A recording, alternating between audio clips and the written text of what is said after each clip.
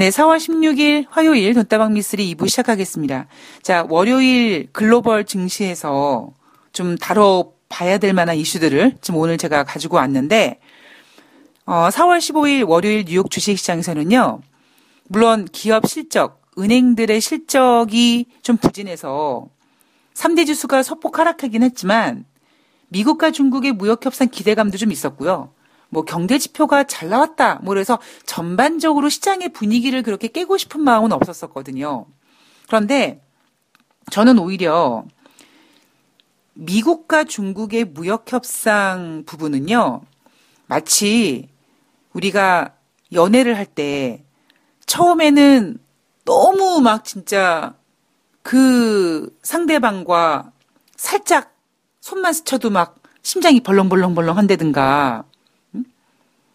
근데 시간이 지나면서 이제 서로 다 알 거 알고 익숙해질 거 다 익숙해지고 그러면은 뭐 흔히 어떤 분들께서는 사랑으로 사는 게 아니라 뭐 의리로 산다, 정으로 산다. 근데 사실 그 말이 틀리진 않은 것 같죠. 뭐 여하튼 지금 미국과 중국의 무역 협상은요. 마치 우리가 처음 연애했을 때 그런 긴장감과 설레임과 그런 거에서 연애하고 결혼하고 애 낳고 살면서 한 10년, 20년, 30년 쭉 살면서 그러려니 하고 사는 것처럼 별로 감흥이 없어요. 그리고 오히려 시장은 2라운드를 지금 집중을 해야 될 상황인데 뉴욕 주식시장은요. 2라운드를 그렇게 돌아보고 싶은 마음이 없는 것 같아요. 왜냐? 여러분 보세요. 4월 15일 아까 1부에서 제가 뉴욕 주식시장 마감 현황 얘기할 때 미국과 유럽의 무역 협상 얘기 있었습니까? 없었어요. 그리고 사실 제 개인적인 생각으로는요. 이거는 단순히 미국과 유럽과의 무역 분쟁 문제가 아니라 그 뒤에서 제2라운드에 지금 시동을 걸고 있는 중국이란 나라가 있기 때문에 물론 증시는 제가 지금 얘기하고 있는 부분으로 시선을 집중시키면 시장이 하락할 거라는 거를 알죠. 그러니까 자꾸 뭐 아직까지 결론도 나진 않았는데 날 거예요. 그리고 솔직히 어떻게 결론이 날지도 모르는데 계속 미국과 중국의 무역 협상에 대한 이야기만 하고 있고 실적 같은 경우도 눈높이는 낮춰놨는데 실적이 안 좋았다. 그래, 1분기가 바닥이야. 2분기부터 괜찮아질 거야. 이런 얘기하고 있고 하여튼 분위기는 지금 이렇습니다. 자, 미국과 유럽의 무역 협상에 대한 이야기를 먼저 좀 시작을 해볼 텐데요. 이 로이터 통신에 따르면 미국과 무역 협상을 공식화하기 위한 유럽 주요국의 표결이 종료가 돼서 이제 EU가 집행위원회의 협상 권한을 위임했습니다. 자, 작년에 미국은 중국을 조지기 위해서 대놓고 중국한테 먼저 펀치를 날리기가 좀 애매하니까 나 니네한테만 그러는 거 아니야 라는 마치 에피타이저 격으로 유럽에다가 먼저 관세 전쟁을 시동을 걸었습니다. 그래서 3월 초에 미국이 먼저 뭐 국가 안보를 빌미로 해서 유럽산 철광과 알루미늄에 관세를 적용했고 그리고 유럽은 보복 관세로 인해서 뭐 청바지, 오토바이, 뭐 기타 등등 이런 곳에 보복 관세를 적용했습니다. 그런데 우리는요. 그러다가 3월 중순 넘어가면서 4월 달에 중국을 겨냥해서 무역 분쟁이 시작이 됐고 뭐 6월 달에 500억 달러에 대해서 25%, 뭐 7월 달, 9월 달 뭐 이럴 때 뭐 2천억 달러에 대해서 그리고 나머지 2,570억 달러 이 규모가 유럽연합과 미국의 그것과는 비교할 수 없을 만큼 크다 보니 그리고 시장에서는 앞으로의 어떤 패권을 다루는 기존 강대국과 신흥 강대국의 어떤 큰 부딪힘인 만큼 미국과 중국의 무역 협상에 집중을 하다 보니 유럽은 사실 여러분들 생각 속에서 거의 잊혀지지 않았습니까? 자, 작년 7월 달에요. 융커 EU 집행위원장이 워싱턴을 방문합니다. 그래서 트럼프 대통령과 만나요. 만나서 야, 우리 서로 관세를 좀 줄이자. 그 협상을 좀 하자, 해나가자라고 약속을 합니다. 그런데 그때가 2018년도 7월이잖아요. 이때가 어떤 때입니까? 중국에 500억 달러의 관세를 25% 부과하니 마니 뭐 이런 상황이었다 보니 트럼프 대통령이 유럽연합한테는 관심이 없었던 거예요. 알았어.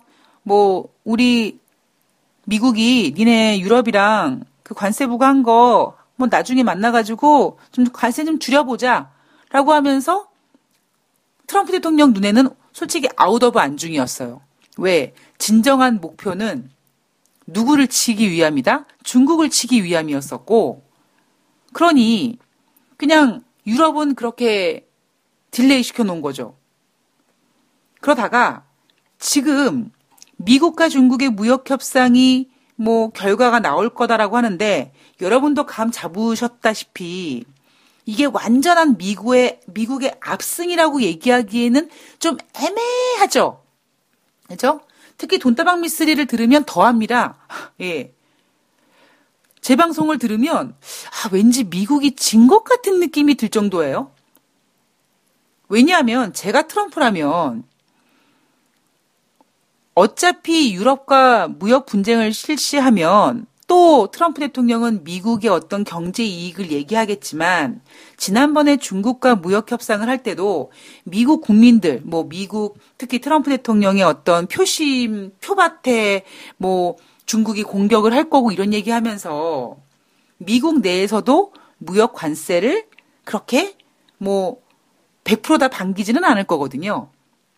그렇다면 오히려 제가 트럼프라면 중국과 무역 전쟁에서 확실히 승리의 깃발을 들고 일단 꼽아놓고 그리고 그거 가지고 생색 내면서 그 다음에 저울질을 해도 되는데 문제는 지금 트럼프가 생각했을 때 중국과 무역 협상의 어떤 성과를 제 선에 들이대기에는 조금 부끄러운 거죠. 민망한 거죠. 그래서 새로운 타겟이 필요했고 그 새로운 타겟이 지난 작년에 이 7월 달에 융커 집행위원장이랑 만나서 나중에 우리 만나서 그래 관세 감축하자라고 했던 거 그 카드를 지금 다시 꺼내기 시작한 겁니다. 이 유럽 쪽에서 협상을 주도할 인물이요. 세실리아 말드스톰 EU 통상 담당 집행위원이라고 하는데요. 미국과 협상을 즉각 개시할 거다. 자, 10월 말에 올해 2019년 10월 말에 융커 위원장의 임기가 만료되는데요. 그 전까지 미국과 협상의 결론을 낼 것이라고 했습니다. 그럼 지금 4월 중순이니까 10월 말이면 한 6개월 정도 남은 거죠. 자, 유럽연합과 미국과 관세 전쟁이 10월 말 전에 끝날 수 있을까요? 여기엔 뭐가 문제가 있냐면 여러분 미국과 중국 간의 무역 그 분쟁에서 가장 그 핵심이 뭐였습니까? 뭐 중국 제조 2025라고 불리우는 어떤 중국의 IT 기술이었잖아요. 근데 이번에 미국과 유럽의 무역 분쟁에서 가장 핵심은 자동차거든요.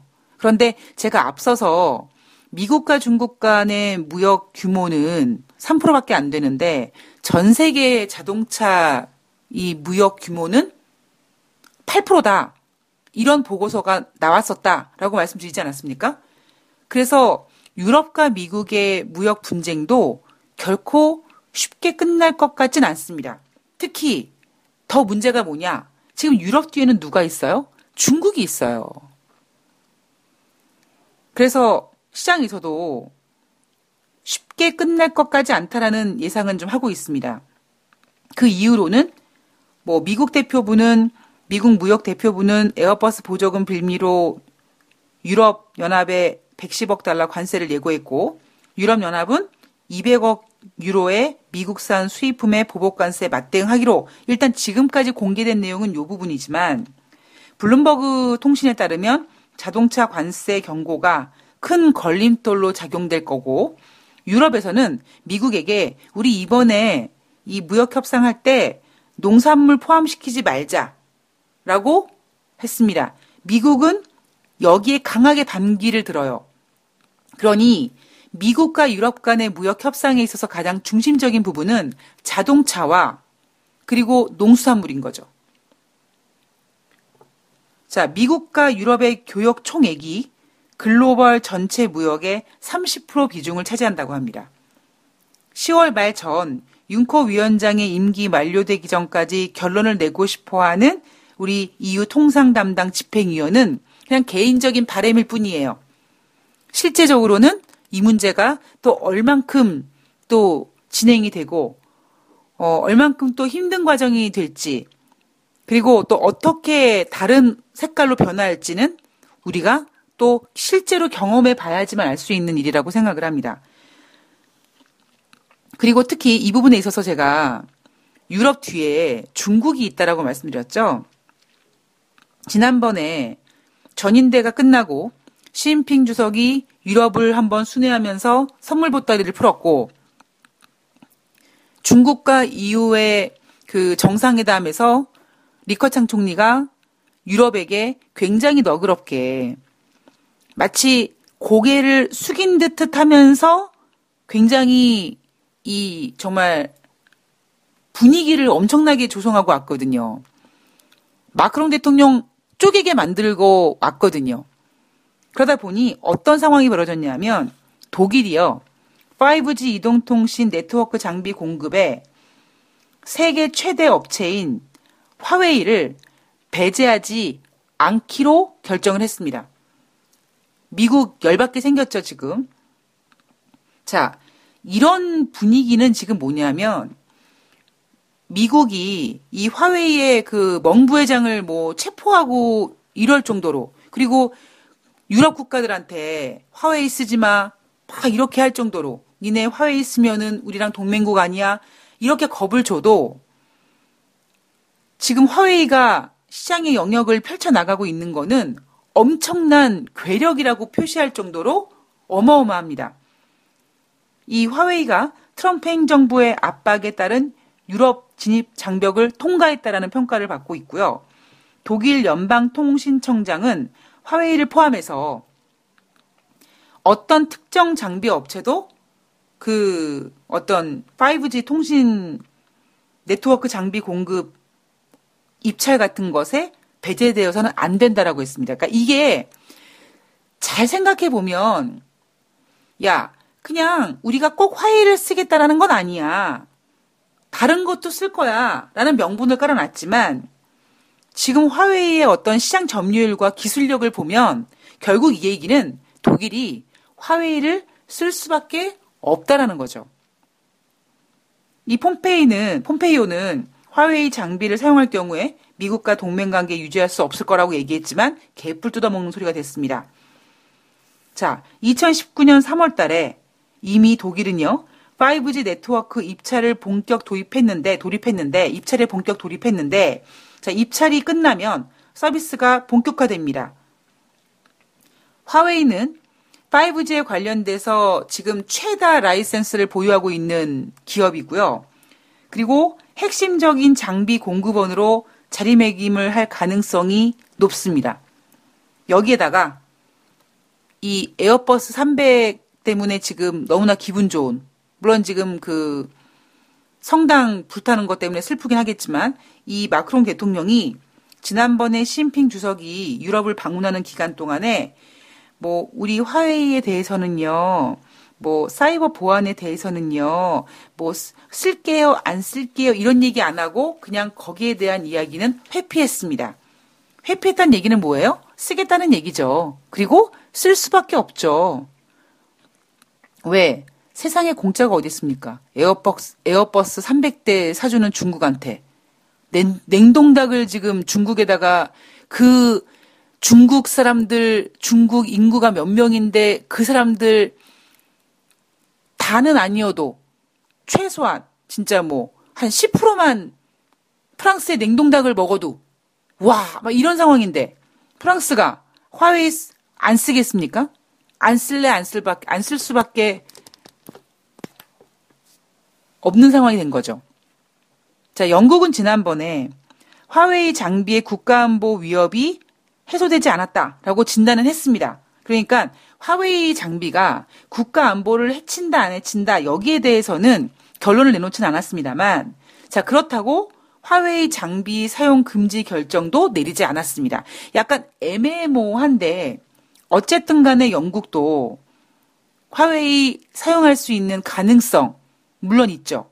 제가 오늘 조금 컨디션이 좀 떨어져가지고요. 예, 목소리도 그렇고 컨디션이 조금 안 좋습니다. 예, 좀 양해를 부탁드리겠습니다. 예, 그리고 제가 지금 방송을 좀 오늘 좀 컨디션이 안 좋아서 조금 뭐 원고 같은 거 좀 준비하고 이러느라고 좀 시간이 걸려서 지금 빈속이어서 예, 배도 고프고 컨디션도 안 좋고 그래서 힘도 없고 목소리도 자꾸 처지고 막 갈라지고 막 그런데 좀 이해를 해주시기 바랍니다. 자, 이탈리아 같은 경우는요, 이 화웨이 등 중국산 장비 도입에 긍정적입니다. 예. 자, 이탈리아 어떤 나라인지 아시죠? 지난번에 시진핑의 선물을 받은 국가예요. 자, 유럽연합은 올해 3월 달에요, 화웨이 보이콧에 나서지 않기로 판단을 했습니다. 그렇다고 화웨이를 써! 이건 아니고요. 그냥 니네들 각국 나라에서 결론 내린 대로 그냥 알아서 해 라고 그냥 패스시켜버렸습니다. 자, 시장 조사 업체 IHS 마켓에서 조사한 결과 화웨이의 세계 이동통신 인프라 점유율이요, 무려 31%입니다. 세계 1위예요. 특히 5G 관련 특허 다량 보유하고 있는 기업이고요. 자, 중국은요, 참 중국이 무서운 나라가 재미있는 사실은 작년에 미국과 중국이 무역 분쟁을 시작했을 때 단순히 애널리스트들이나 전문가들은 그 무역 규모 금액 가지고 중국이 미국한테 질 거다라는 결론에만 치우쳤습니다. 제가 아니라고, 중국이 무서운 나라라고요 라고 계속 얘기했죠. 근데 지금 그 이후에 중국이 이렇게 유럽에 가서 선물 보따리를 풀고 유럽 국가들이 중국에게 넘어가고 지금 미국이 유럽을 시비 걸고 있고 그 뒤에 중국이 있고 지금 이 판을 보면서 중국에 대한 어떤 그 이야기를 담는 데 있어서 굉장히 조심스러워합니다. 자, 중국이 이런 전략을 쓰는 거예요. 단순히 마치 그냥 중국 제품 싸잖아요. 우리 거 쓰세요. 우리 거 쓰세요. 라고 하는 게 아니라 중국 입장에서는 화웨이가 갖고 있는 어떤 그 이동통신 인프라 점유율 그리고 5G 관련 특허 기술력 보유 좋잖아요. 그러니까 중국은 이거죠. 우리가 뭐 싼 맛에 쓰라는 게 아니라요, 화웨이 제품이 좋으니까 쓰시라고 하는 겁니다. 이런 명분을 제시하니까 유럽 국가들이 이거를 무시할 수가 없는 거예요. 거기에다가 지금 중국이 우리 제품 싼 맛에 사세요라고 얘기하면 미국 입장에서 야, 니네 동맹국 유럽 화웨이 쓰면은 죽는다잉? 우리랑 깨진다라고 했을 때 알았어. 야, 중국 제품 뭐 싼 맛에 쓰다가 괜히 싼 게 비지떡이라고 그러지 않을게 라고 할 수 있는데, 어찌 보면 미국이 중국한테 무역 분쟁을 실시한 이유도 단순한 게 아니라 그 중국의 어떤 그 경쟁력, 기술력이 무서웠거든요. 그래서 제가 작년 이맘때 무역 분쟁을 얘기하면서 미국이 뭐라 그랬냐면 중국의 미래 먹거리를 건드렸다라고 언론에선 얘기했지만, 저는 역설적으로 그 중국이 가지고 있는 그 어떠한 미래 먹거리가 조만간 미국을 잡아먹을 수도 있다, 그런 위협감을 느꼈기 때문에 미국이 트럼프 대통령 같은 인물을 대통령으로 뽑아서 시진핑과 맞짱 뜨게끔 했고, 그리고 트럼프 대통령은 중국과 무역 분쟁을 한 거다라고 말씀을 드렸습니다. 자, 중국 정부가 가만히 있지 않죠. 유럽에 가서 선물 보따리 풀었어요. 그런데 여전히 미국의 우호적인 국가들이 있습니다. 호주 같은 나라예요. 그래서 4월 12일 날 중국이 5G 사업에 화웨이를 배제하기로 한 호주를 상대로 WTO에 공식적으로 불만을 제기합니다. 그리고 지난 4월 1일 날 시진핑 주석이 뉴질랜드 총리와 회담을 하는 자리에서 중국 기업 차별하지 마십시오 라고 얘기합니다. 그리고 또 어떤 얘기를 하냐면 중국은요, 우량 기업이, 즉 중국의 우량 기업이 뉴질랜드에 지금 투자를 하고 있는데 그 투자하는 것을 우리 중국 정부가 계속 지지하고자 합니다. 이거 뭐예요? 제2의 선물 보따리를 푼 거죠. 자, 미국은 2018년 8월 달에 국가 안보를 명분으로 화웨이 등 중국 업체의 통신 장비와 서비스 구입을 금지하는 국방 권한법을 통과시켰습니다.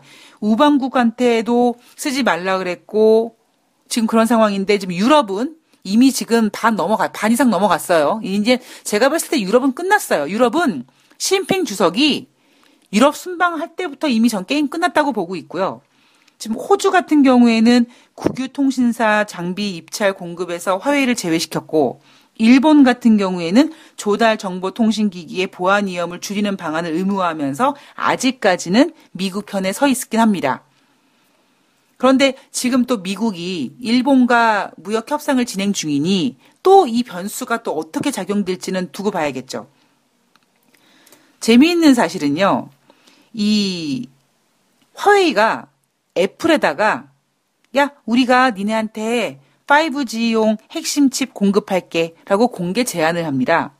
시장에서는 애플이 아직까지 이 5G 스마트폰을 출시하지 않은 게 이게 핵심 칩이 없어서 아마 애플이 5G를 출시하지 않은 거로 생각하고 화웨이가 애플한테 이런 제안을 했나? 라고 생각을 합니다만, 애플 같은 경우는 지금 5G에 목을 매지 않고 있는 상태거든요.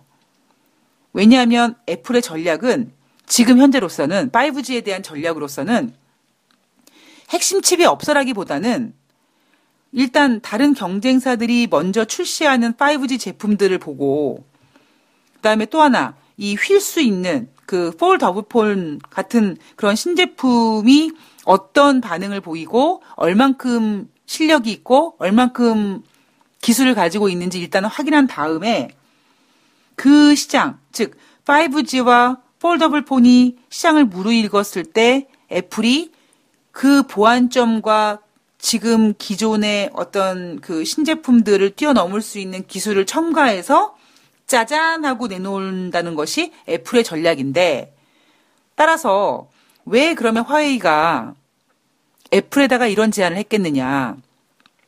이 화웨이 창업자 겸 CEO가 애플 창업자인 고 스티븐 잡스는 애플을 창업해서가 아니라 모바일 인터넷 시대를 창조했기 때문에 훌륭하다. 자, 위대하다는 말로 부족하고 매우 위대하다라면서 이 미국 애플 스티븐 잡스를 엄청나게 극찬합니다. 자, 왜 그랬을까요? 화웨이가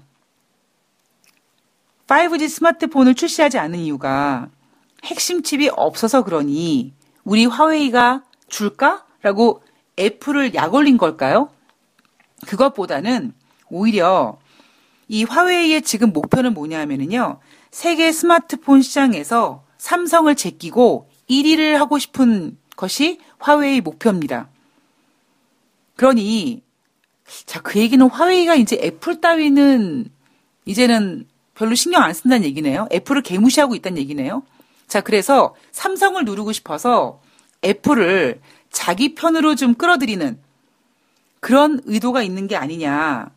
자, 물론 이미 애플은 지금 최신 아이폰에 삼성전자 OLED 패널을 사용하고 있어서 시장에서는 어떤 평가를 하고 있냐면, 야, 화웨이, 네가 아무리 뭐 애플을 네 편으로 이렇게 하고 싶어도 그리고 애플을 네 편으로 만들어서 삼성을 이기고 싶어도 이미 애플은 삼성 OLED 패널을 사용하고 있기 때문에 이미 애플은 삼성 편이야 라고 평가하고 있습니다. 이 평가가 글쎄 누구한테 나왔는지 모르겠습니다만 우리나라 애널리스트의 생각일 수도 있고 뭐 글로벌 전문가들의 생각일 수도 있고 근데 제 생각에는 다릅니다. 늘 말씀드리지만 알리바이는 깨라고 있는 거고 커플링은 빼라고 있는 거고 그리고 필요할 때는요 적과랑도 손을 잡을 수 있는 거고요 나에게 이득이 되면은요 언제든지 나에게 도움이 안 되는 나에게 더 좋은 거를 제안하는과 손을 잡을 수 있는 게 인간이잖아요.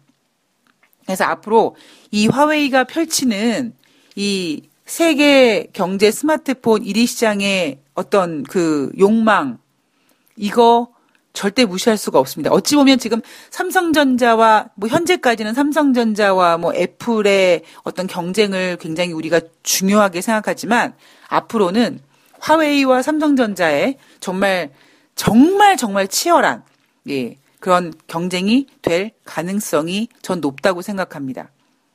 왜냐하면 스마트폰은요. 삼성이 만들었습니까? 스마트폰을 어찌 보면 창조한 건 이제 개발을 넘어 창조라고 표현을 하는데 저는 그거는 애플이잖아요. 결국 그러면 나머지 화웨이나 나머지 삼성전자나 나머지 기업들은 그 스티븐 잡스가 만들어 놓은 스마트폰에다가 과연 무엇을 더 첨가하고 그 기술을 더 어떻게 하느냐에 따라서 결국 시장의 1등이 되냐 안 되냐의 차이인 거거든요. 그랬을 때 화웨이를 결코 무시해서는 안 된다라고 생각합니다. 그렇기 때문에 미국이 화웨이 멍부회장을 지금 캐나다에다가 잡아놓고 있고 지금 화웨이 쓰지 말라고 저렇게 난리부르스를 치는 이유가 이미 화웨이 무서움을 미국은 알고 있는 거죠. 글쎄요. 삼성전자가 알고 있을지 모르겠습니다만 자, 유럽에 대한 그리스 이야기를 잠깐 좀 하면 지난번에 10억 유로 빚 탕감받았다고 했죠. 그리고 그리스 재무장관이 이제 조만간 빨리 IMF에서 진 빚 그거 갚겠다 뭐 그런 의지를 얘기했다라고 했는데 그리스 재무장관이 지난 10일부터 14일까지 진행된 IMF 세계은행 춘계 회의에 참석해서 그리스 정부가 IMF 채무를 조기 상환하는 거에 대해서 지금 검토 중이다라고 했습니다. 지금 IMF 이율이 5.1%나 된다고 해요. 자, 그리스가 IMF에게 부채를 조기 상환하는 조건은 유로화를 사용하는 19개국 구제금융기구와 EU 행정부인 EU 집행위원회의 승인이 필요한데 이미 이 국가들은 그리스가 빨리 빚 갚으면 다행이지 뭐라고 해서 긍정적이라고 합니다. 자, 그리스의 계획은 이거죠. 채무 조기 상환으로 절감되는 예산으로 사회 취약계층에 지원할 계획이다라고 했습니다. 그리스의 지금까지의 어떤 상황은 2010년도에 재정 위기를 겪기 시작했고 세 차례 구제금융을 통해서 그나마 디폴트를 면했습니다. 그리고 8년 만인 작년에 구제금융을 졸업을 했죠.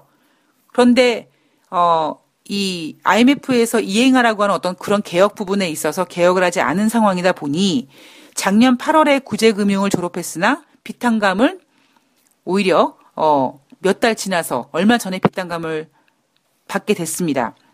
자, 문제는 이 그리스란 나라가 말은 이 IMF 이율 이 5.1% 이자가 비싸다.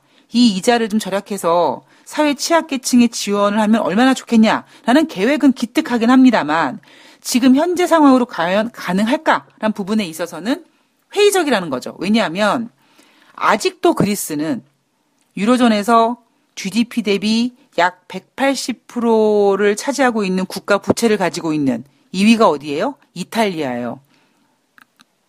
거기다가 그리스 신용 등급은요. 아직까지 투자 등급 아래에 위치해 있습니다.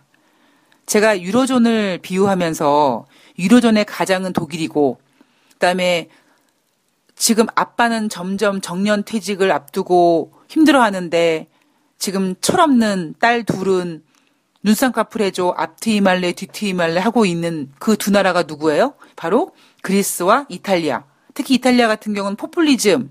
그리고 지금 그리스도 뭐라고 합니까? IMF 그 빚을 탕감하고 어디에다 쓴대요? 사회 취약계층에 지원한다는 거죠. 이것도 마찬가지로 포퓰리즘인 거죠. 그러면. 그리고 집 나갈 생각하고 있는 영국은 철없는 아들이라고 표현을 하지 않습니까? 저는 그리스 IMF 빚 갚는 거 쉽지 않다고 생각해요. 왜냐하면 이 돈이라는 녀석이 참 사람의 계획과는 그렇게 잘 뜻을 같이 해주지 않아요. 뭐 예를 들면 뭐 제 후배가 몇 년 전에 그 대부업에서 300만 원 대출을 받았습니다. 얼마나 이자가 셉니까? 그죠? 근데 그 대부업 300만 대출을 받은 게 아니라 그 이후에 뭐 저축은행 몇 군데서 대부업에서 받은 거 300만 원보다 더 많은 금액을 대출을 받았어요. 그러면 맨 처음에 그 녀석의 생각은 뭐였냐면 저금리의 대출을 받아서 이 대부업 대출 300만 원을 갚아버려야지 라고 생각을 합니다. 근데 아직까지 못 갚고 있어요. 왠지 아세요? 처음에 계획은 또 은행에서 대출을 권유할 때 아이고 대부업에 300만 원 있으시죠? 이자 부담을 좀 줄여드리기 위해서 저희 쪽에서 대출 받으셔가지고 대환 대출로 갚으세요 라고 꼬시면서 대출을 요구합니다. 그런데 이 녀석이 무슨 생각을 하냐면 뭐 그거 300만 원밖에 안 되니까 이자 좀 세면 뭐 다른 데서 뭐 300만 원은 대부업에서 빌렸다면 한 2천만 원은 저축은행에서 빌렸으면 원래 계획대로라면 2천만 원에서 300만 원 대부업 거를 갚아버리고 1,700 가지고 또 운영을 해야 되는데 사람 생각이 그렇지 않다 보니 2천만 원이 내 주머니에 딱 들어오니까 얘가 생각이 바뀌는 거예요. 야, 내가 2천만 원 가지고 주식을 해가지고 벌어가지고 300만 원을 갚는 게 훨씬 낫겠다라고 해서 갚질 않습니다. 그리고 2천만 원 가지고 뭐예요? 주식을 해요. 돼요? 안 돼요? 당연히 안 되죠. 그래서 그리스가 과연 IMF 5.1%의 이 빚을 탕감할 수 있겠는가? 물론 제가 비유해드린 후배 상황과 좀 상황은 물론 다릅니다만 저는 상황만 다를 뿐이죠. 돈은 똑같다고 생각합니다. 돈이라는 녀석은 똑같다고 생각을 합니다. 자, 그리고 트럼프에 대한 이야기를 좀 하자면 IMF와 이 세계은행에 참석한 마리오 드라기 22 총재가 세계 중앙은행들의 독립성을 깊이 우려하고 있다라고 했습니다. 이거 누구 얘기하고 있는 거예요? 트럼프 얘기하고 있는 거예요? 예, 세계에서 가장 중요한 관할 지역인 IMF가 더 걱정된다. 자, 라가르드 총재는 독립성을 중앙은행이 잘 작동하도록 이 도와주는 핵심 요인이다. 앞으로 계속 독립성이 유지되길 바란다라고 얘기했습니다. 지금 트럼프 대통령이 자꾸 연준을 쪼는 이유가 뭐예요? 금리 인상하라고 하는 이유가 뭡니까? 작년에 금리를 4번 올리지 않았으면 미국의 경제 성장률이 4%가 넘어갔을 거고 주식은 5천에서 10,000포인트 폭등했을 거고 미국의 경제는 로켓처럼 성장했을 것이다. 이 얘기를 하는 이유가 뭐예요? 오로지 자기 대선 때문에. 그리고 이 연준의 독립성을 살짝 좀 걱정할 수 있는 부분이 뭐냐면 이 시카고 연방은행 총재가요. CNBC와의 인터뷰를 통해서 나는 기준금리가 2020년 가을까지 계속 변하지 않을 것으로 본다라고 했습니다. 이 시카고 연방은행 총재가 어떤 사람이었냐면요. 이 2019년도 금리 전망에 있어서 9월 달과 12월 달쯤에 한 2번에서 3번 정도 금리를 올려야 되지 않을까라고 생각했던 매파 중에 매파였습니다. 특히 이 시카고 연방은행 총재는요. 올해부터 이 금리 결정의 투표권을 가지게 되는 사람이에요. 그런데 얼마 전까지만 해도 2019년도 9월달과 12월달 2번에서 3번 정도 금리 인상 전망을 했던 사람이 지금 뭐라고 얘기하냐면 올해 들어서 3월 달에 금리 동결의 표를 던지고 이날 CNBC와의 인터뷰에서는 2020년 가을까지 계속 금리가 변하지 않을 것, 즉 동결될 거라고 본다는 거죠. 이 마리오 드라기 총재와 라가르드 IMF 총재가 걱정하는 게 바로 이런 겁니다. 왜? 2020년 가을까지면 여러분 언제입니까? 여러분 대선이 언제 열립니까? 2020년 11월일 거예요. 그렇다면 결국 지금 이미 연준은 아니하지만 이렇게 매파였던 시카고 연방은행 총재가 2020년 가을까지 계속 금리를 변하지 않는다. 뭐 연준은 그러니까 백악관은 인하하라 하지만 나름대로 연준이 개기는 건 뭐냐면 인하까지는 못하겠고 물론 경기가 안 좋아지면은 인하하겠지만 트럼프 때문에 인하까지는 못하겠으나 동결까지는 해줄게. 이렇게 지금 연준이 트럼프 눈치를 보고 있는 게 아닌가. 물론 지금 제가 봤을 때 미국 경제가 뭐 금리를 인상하고 뭐 이럴 상황은 아닌 건 알겠는데 그런 어떤 생각에서 단순히 독립성 입장에서 생각해 본다면 지금 연준은 이 독립성이 훼손된 게 아닌가. 트럼프 행정부의 압박으로 인해서 2020년 가을까지 금리를 동결해 주겠다라고 암암리에 이렇게 고개를 숙인 게 아닌가. 이런 인터뷰를 좀 확인할 수가 있었습니다. 자, 그리고 트럼프 대통령의 재선 욕심에 대해서 마지막으로 블룸버그에서 뭐라고 얘기했냐면 이 미국 10대 IT 업체 지난해 자사주 매입 규모가 1690억 달러라고 합니다. 트럼프 행정부가 전폭적인 법인세 인하를 인하하기 전인 2019년에 비해서 기업의 자사주 매입 규모가 55% 급증했다고 해요. 자, 미국 IT 섹터 전체 매입 규모가 3,870억 달러인데 사상 최대치를 기록했고요. 2017년 대비 3배 이상을 증가했고 같은 기간 대비 상대적으로 R&D 비용은 즉 기술개발 연구 지원은 제자리라고 합니다. 자, IBM 같은 경우에는요. 오히려 법인세를 인하해줘서 돈이 많아졌으면 R&D 같은 거 하고 공장을 더 짓고 더 사람을 채용해야 되는데 IBM 같은 경우는 오히려 전 세계적으로 1만 6천 명의 직원을 감축해서 오히려 비용을 축소했고요.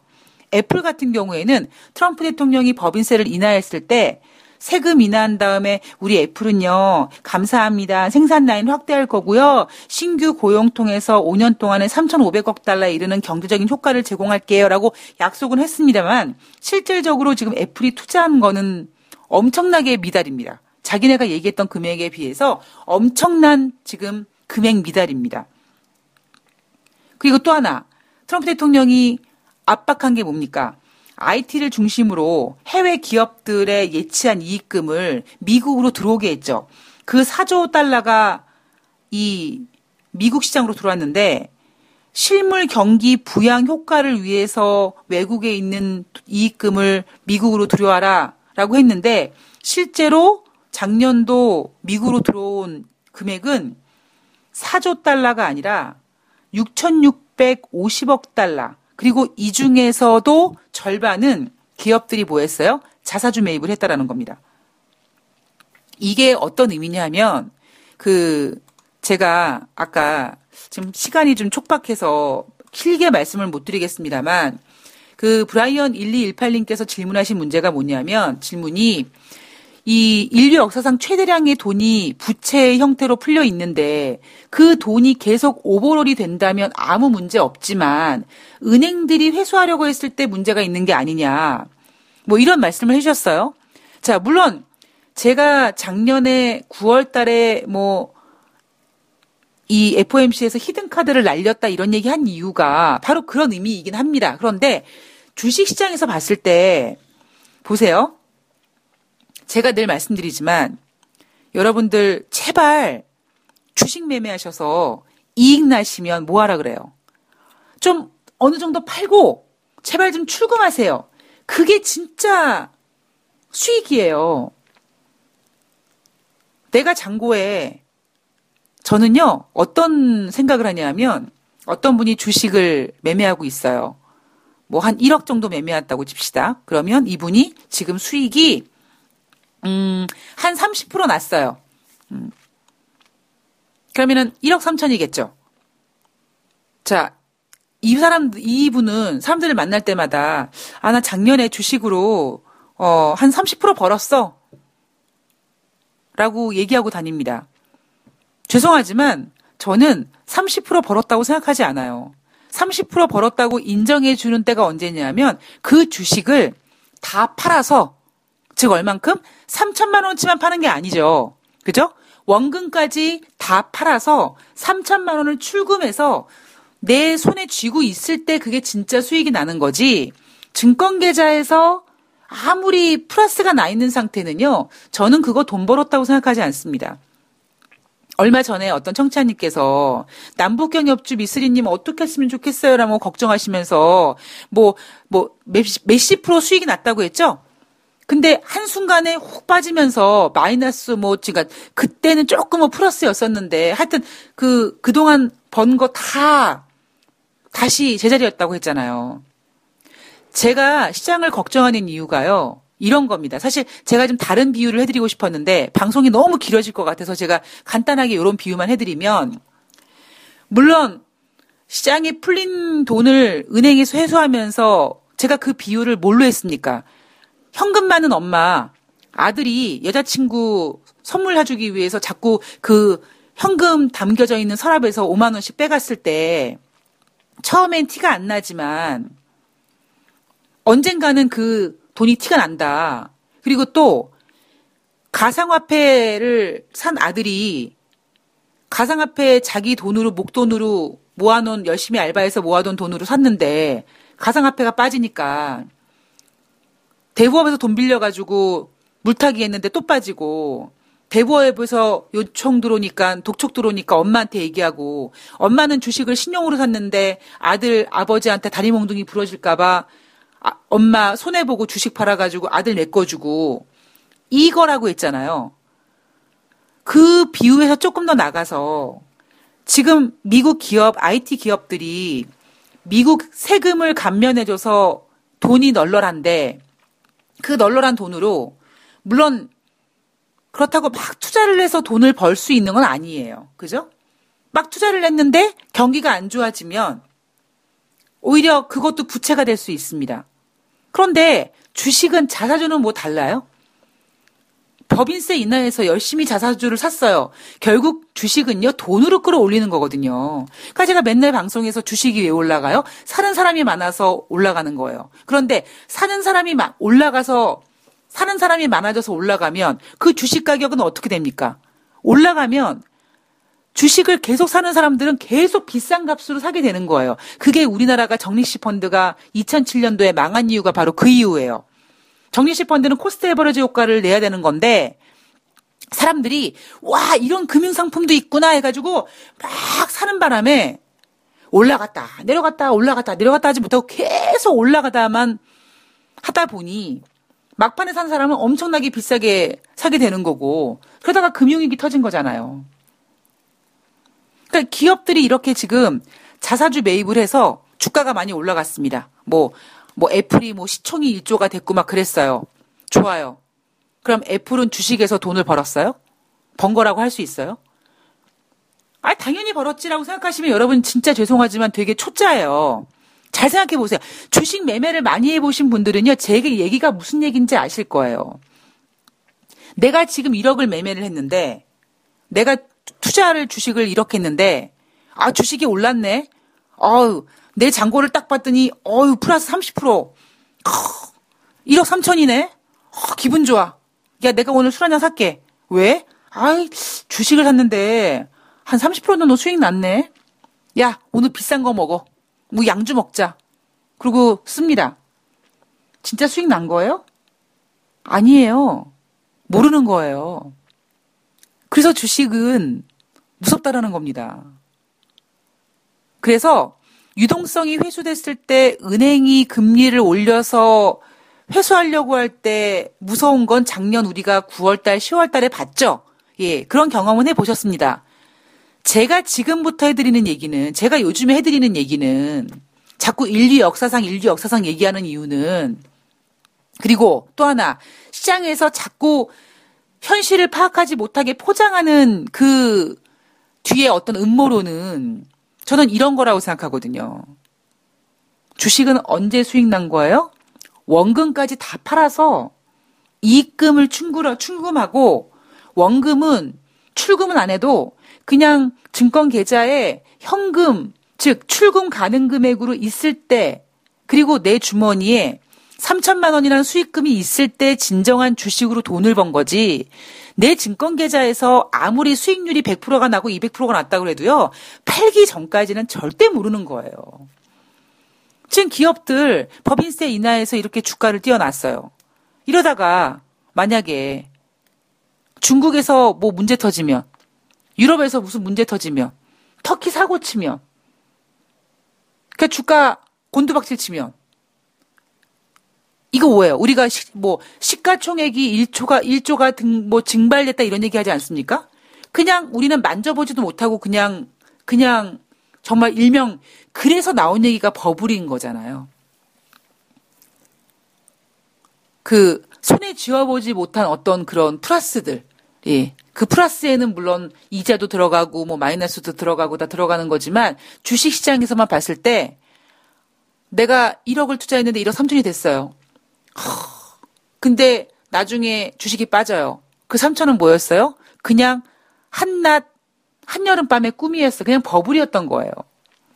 그러니까 지금 시장이 어떤 위험에, 굉장히 많은 위험에 노출되어 있고, 어디서 뭔가가 삐딱하게 되면, 얘가 무너지기 시작하면 2008년도 금융위기는 명함도 못 내민다니까요. 그래서 제가 항상 여러분들께 뭐 하라고 그래요? 예. 주식을 수익 나면 파셔서, 예. 현금 보유를 꼭 하시라는 이유가 바로 그겁니다. 그러지 않고는요, 저 그짓 수없이 많이 해봤어요. 제가 맨날 방송에서 뭐 주식을 손해보고 뭐 골로 갔어요. 이런 얘기 했지만, 제가 여러분 주식시장에서 돈을 일명 안 벌어봤겠습니까? 제 잔고에 수익이 안 나봤겠어요?